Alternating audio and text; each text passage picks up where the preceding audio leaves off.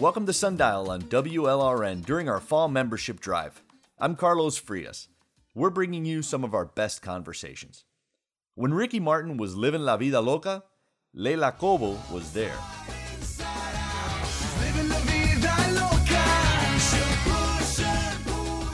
She saw Gloria Estefan and the Miami Sound Machine do the conga. She watched Shakira whenever, wherever, and she knows all about what Bad Bunny put his poor Titi through. Titi me preguntó si tengo muchas novias. Muchas novias. Hoy tengo a una, mañana otra. Leila is the vice president of Latin music at Billboard. She's been watching Latin stars break into the U.S. market for more than 2 decades. First as a music critic, she went from Los Angeles to the epicenter of the Latin music world, Miami. It's close to her home country of Colombia, where she grew up a classical pianist. She went inside the world of chart-topping Latin music at Billboard. She tells the stories of Spanish-language musicians taking off in the U.S. market to become global icons. Leila leads the annual Billboard Latin Music Week conference in Miami and the Billboard Latin Awards. She's written books on the subject, including bios of Latin stars like Jenny Rivera. And in her latest book, Decoding Despacito, she traces the explosion of some of Latin pop's biggest hits. We spoke with Leila back in June. We're bringing back this conversation as Billboard Latin Music Week is underway in Miami. Wow, what an intro. It started with Ricky Martin, and I thought I did see Ricky Martin live La Vida Loca at the Miami Arena. What was that like? It was great. I was at the Miami Herald, and the day before, or at some point, he had a record signing when there were still record stores in Miami Beach, which was insane because the guy was blowing up, and there were lines and lines of people. And at the arena, I went to review the show, and the very first number was Livin' La Vida Loca. And the way it started was there was like a pink convertible, and Ricky came out on top of the convertible. Onto the stage, in the convertible. Onto the stage, and then in the middle of the song, from the trunk pops open, and this like beautiful dancer steps up. It was super exciting, I have to say. I was going to say, there's, that you put us in a time, right, where we have a real explosion of Latin music. Like people, it's hard to think back now because like when you have a Bad Bunny, it becomes so mainstream. Like we're hearing it on the radio, and it wasn't always like that. You know, it took careers to, almost a generation to get to that point. And you've been covering for more than 20 years, which I think is, you have a real perspective on it, so I wanted to ask you about that. So we had a lot of choices about which songs to play in that intro, and I was like, we purposely left out La Macarena because I was like, I cannot have that earworm. Is there an earworm for you in those songs that you're like, once you hear that song, you're going to be singing that for the next few days? Livin' La Vida Loca is such a song. Oh, it was my a apologies. great song. No, but they all are. And Decoding Despacito, I look at 50 years of them. Right. You dedicate a whole chapter to that song. I did, and to La Macarena too. I know. Don't tell me you didn't dance like everybody has danced it. I didn't dance to it. Okay. I'm saying that if I hear it, I will be singing it for the next 3 weeks.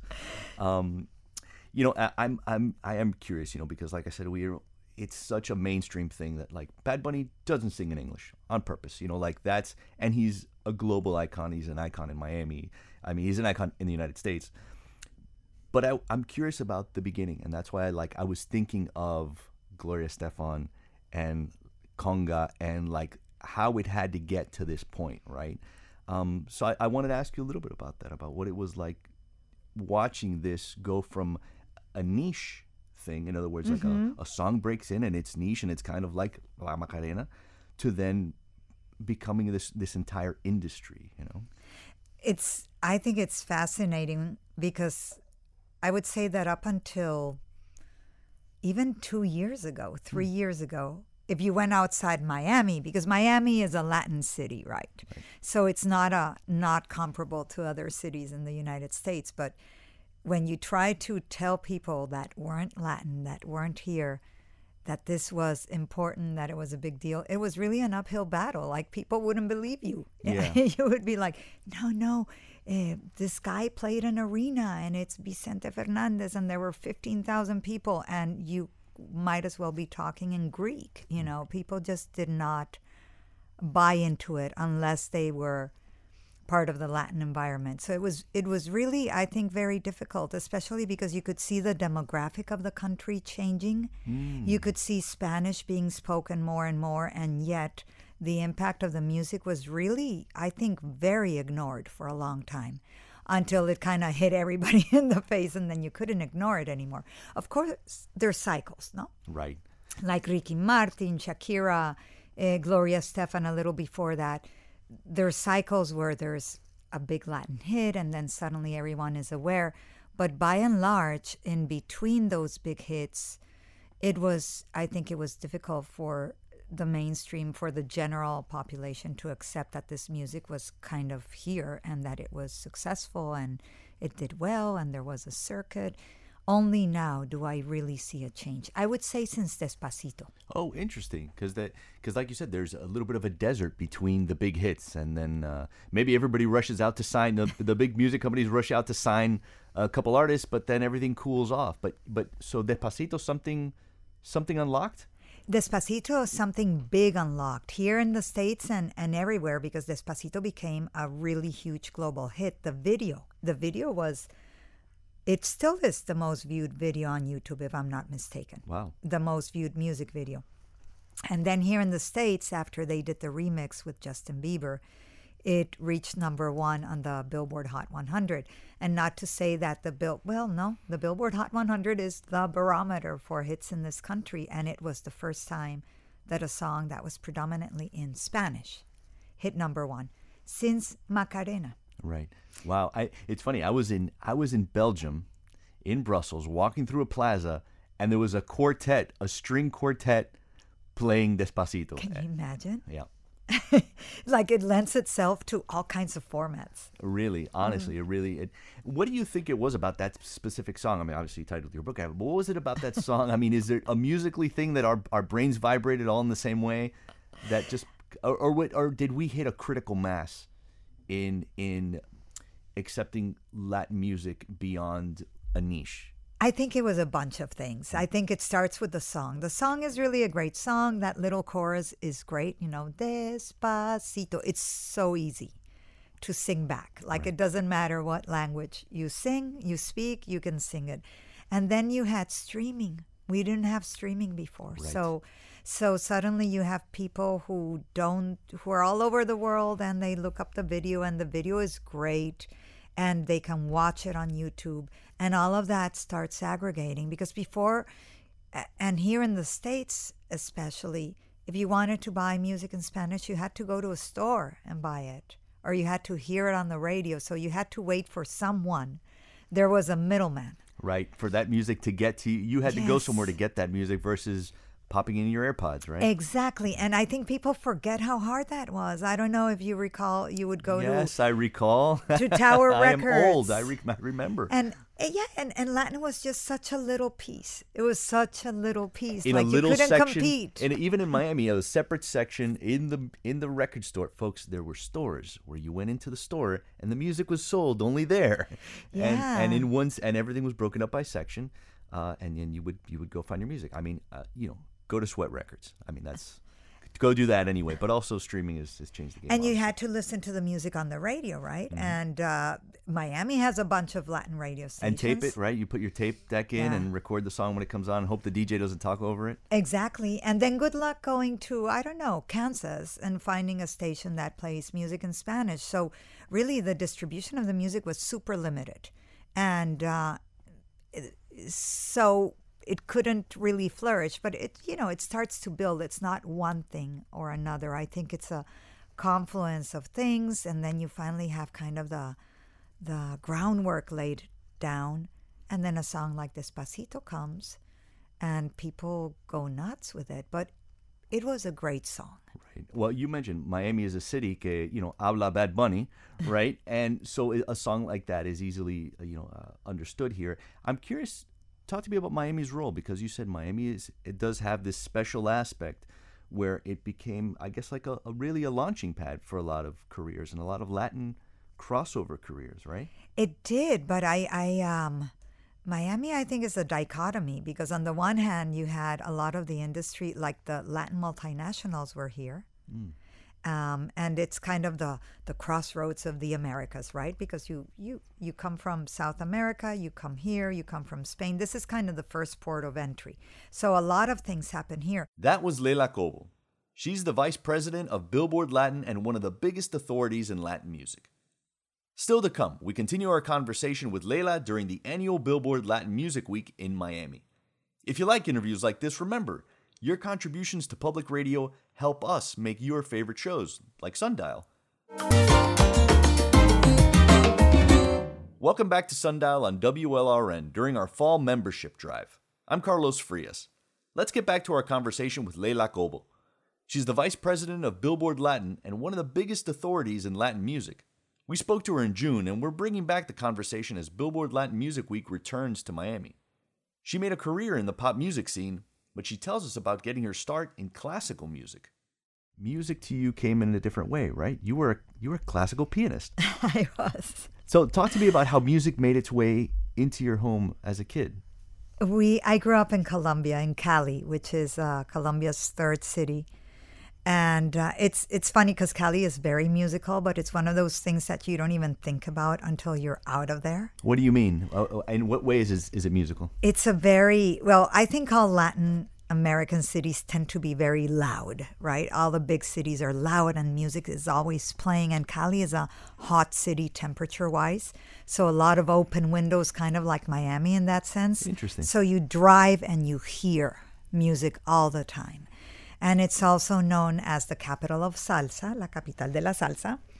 And salsa is a big deal in Cali. We have a big fair in December. And so music is very much a part of the city's identity. What are some of those musical sounds that remind you of your childhood? Like if you hear a song on the radio, what are the sounds of that childhood? Oh my God, anything that's salsa and Cali, Cuban salsa, because my dad was a big fan of Cuban salsa. And then Colombian salsa, and they're all Cali bands. Grupo Niche, Cali Pachanguero, Guayacán. So all those bands from Cali. And then in my house, my mom, she's still alive. She was an amateur pianist, but a very good one. So at home we had two pianos actually. We had like a little upright that was in the playroom, and that's where you played when you were starting to learn. And then you could graduate to the grand piano, which was upstairs. That is so funny. You had your own minor league music scene to move did. up. That is amazing. And everybody had to take lessons. And my brother actually is a classical guitarist. He went for classical guitar, and so music was very present in the house. So everybody played music in your home. Everybody played music. We went to see the orchestra every week.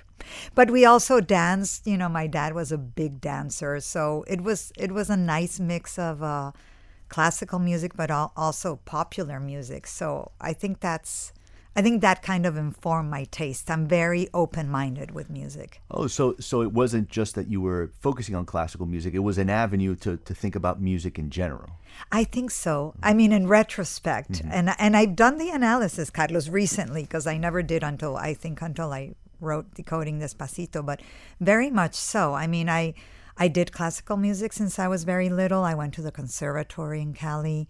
Then I went to music school in New York. So I did that whole 6 hours a day of practicing. So you came to New York to study music. What was that like to tell your folks that you were going to leave the country to go study music? Oh, well, they made me wait.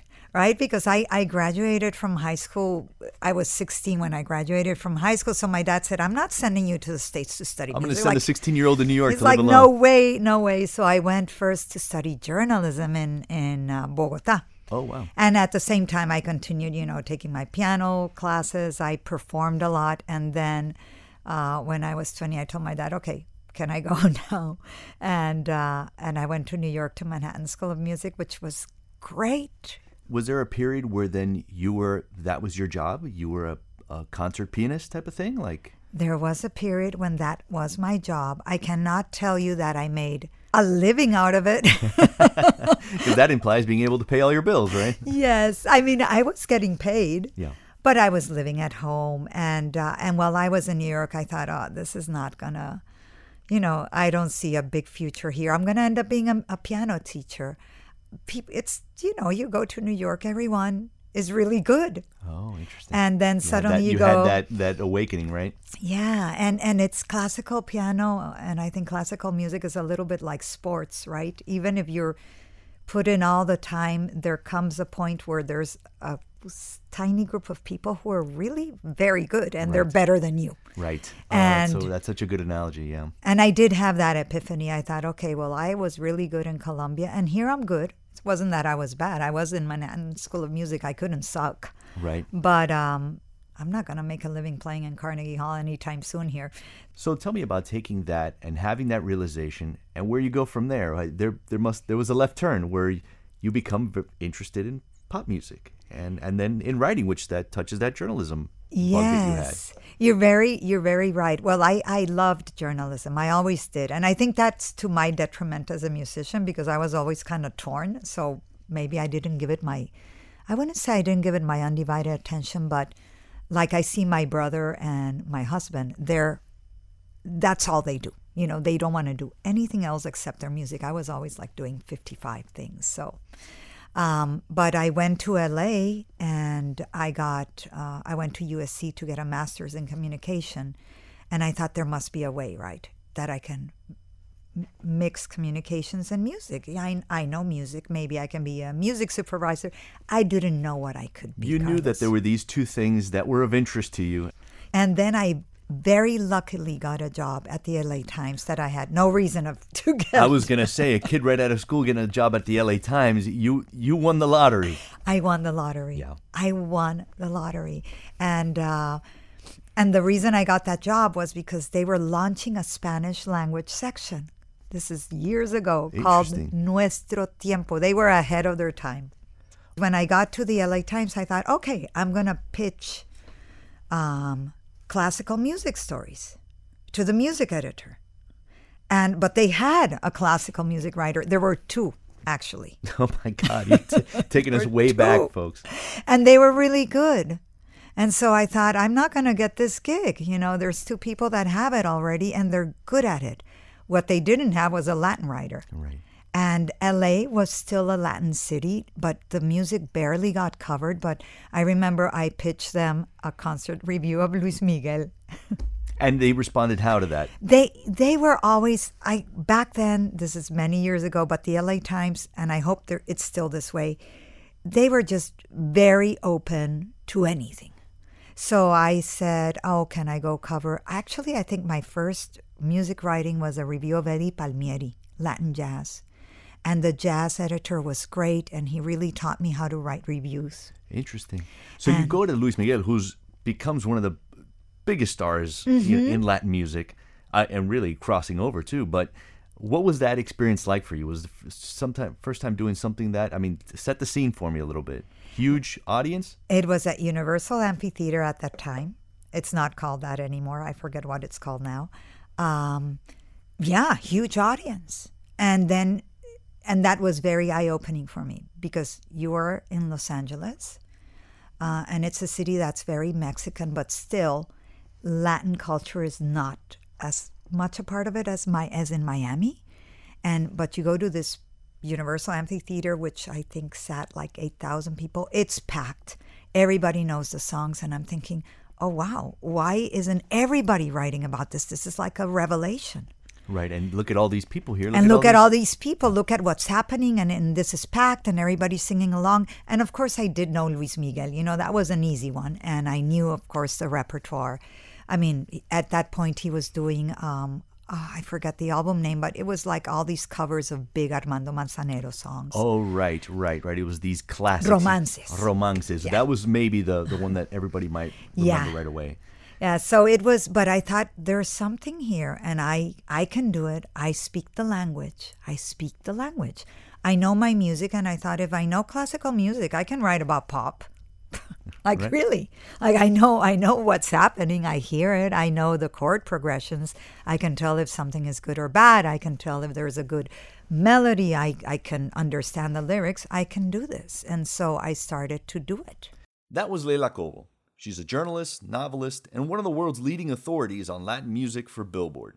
Still to come, we continue our conversation with Leila as the annual Billboard Latin Music Week returns to Miami. Welcome back to Sundial on WLRN during our fall membership drive. I'm Carlos Frias.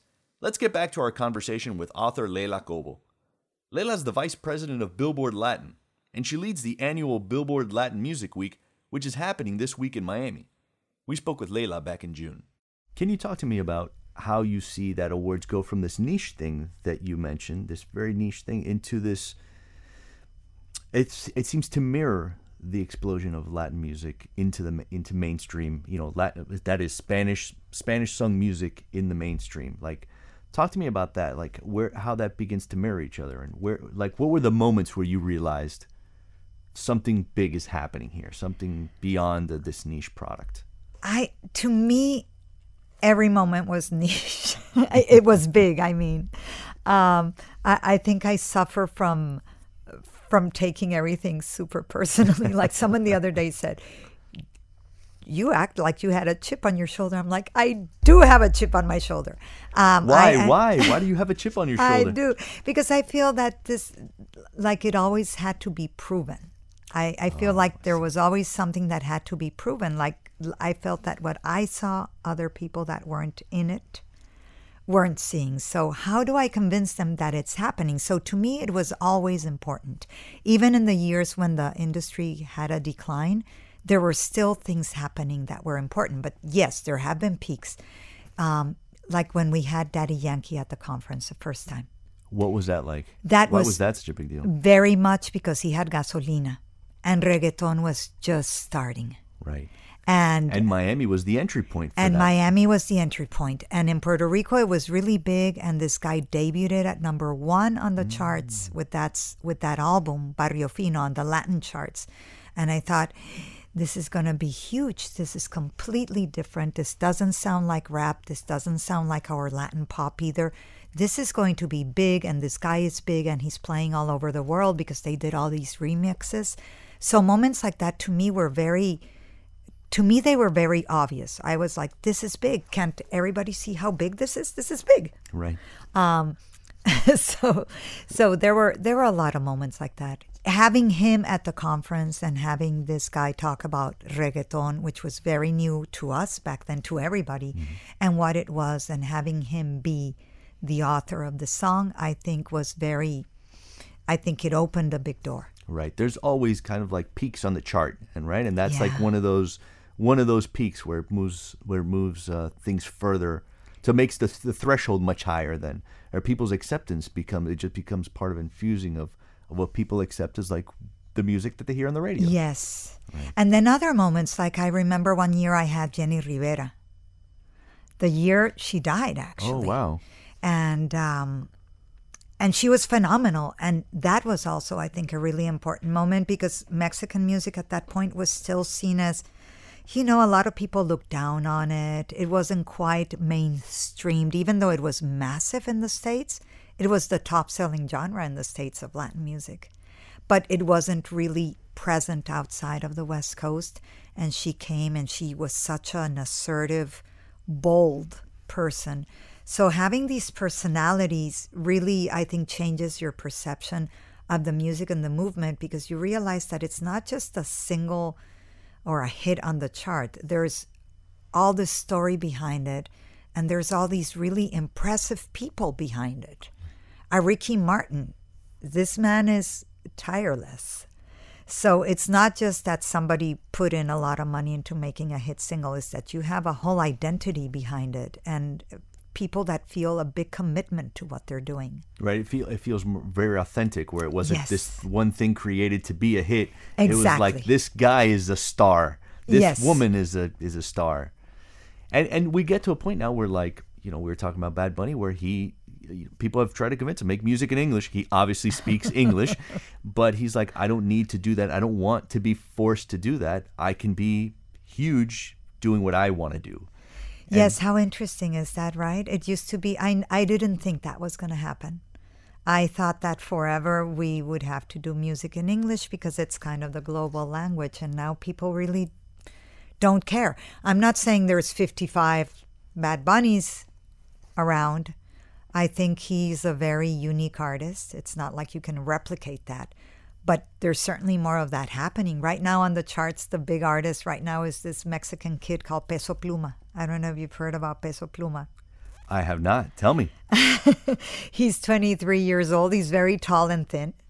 And that's why he's called Peso Pluma. Well, that's his nickname. But he does corridos. Featherweight for the English speakers in the crowd. Peso Pluma. And he does regional Mexican music. He does corridos tumbados. And I just saw him play last weekend at the FLA Arena in Sunrise.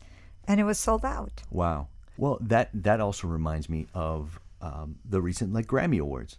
Everybody thought Bad Bunny was going to win, that album of the year, and it went to Harry Styles. Yes. And I guess if you look at the numbers, right? The numbers supported Bad, and that became kind of it got me thinking a lot about what is the role of of having a Latin Awards thing when a guy is capable of just, winning the whole thing. You know what I mean?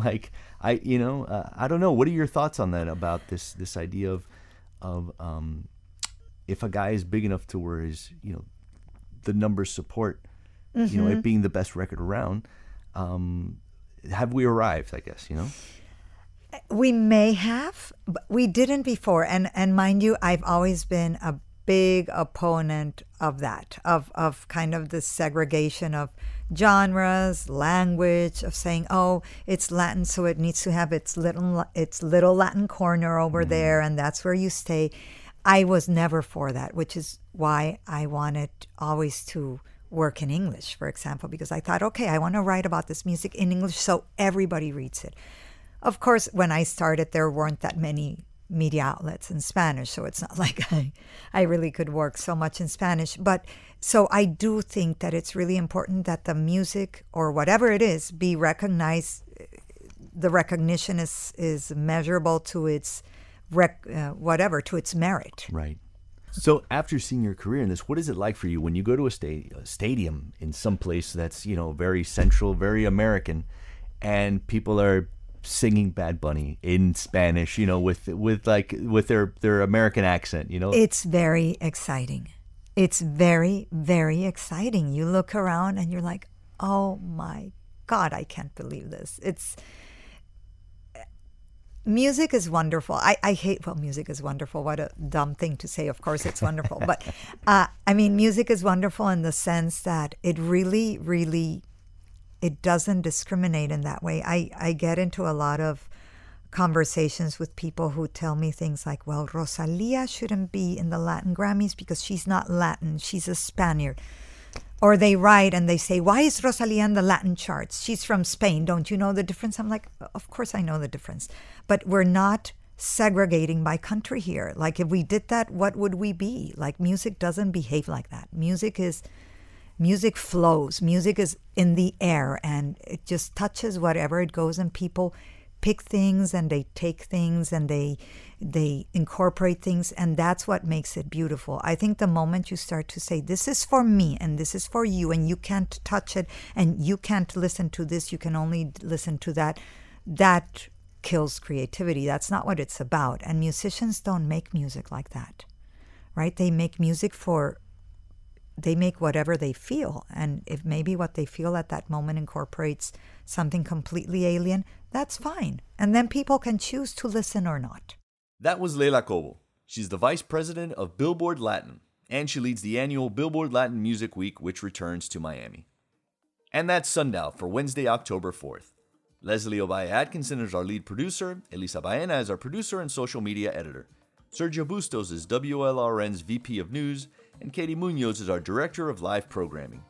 Peter J. Mertz is WLRN's VP of Radio. Engineering our board is Richard Ives. Our theme music is by the Miami Afro-Cuban funk band Palo at gopalo.com. You can download a podcast of this program. Just search for WLRN Sundial on your podcast app. Coming up tomorrow on the program, poet Asamer McCoy. She tells us about her work that focuses on bridging the Black and Indigenous communities in Everglades National Park. I'm Carlos Frias. Good vibes only.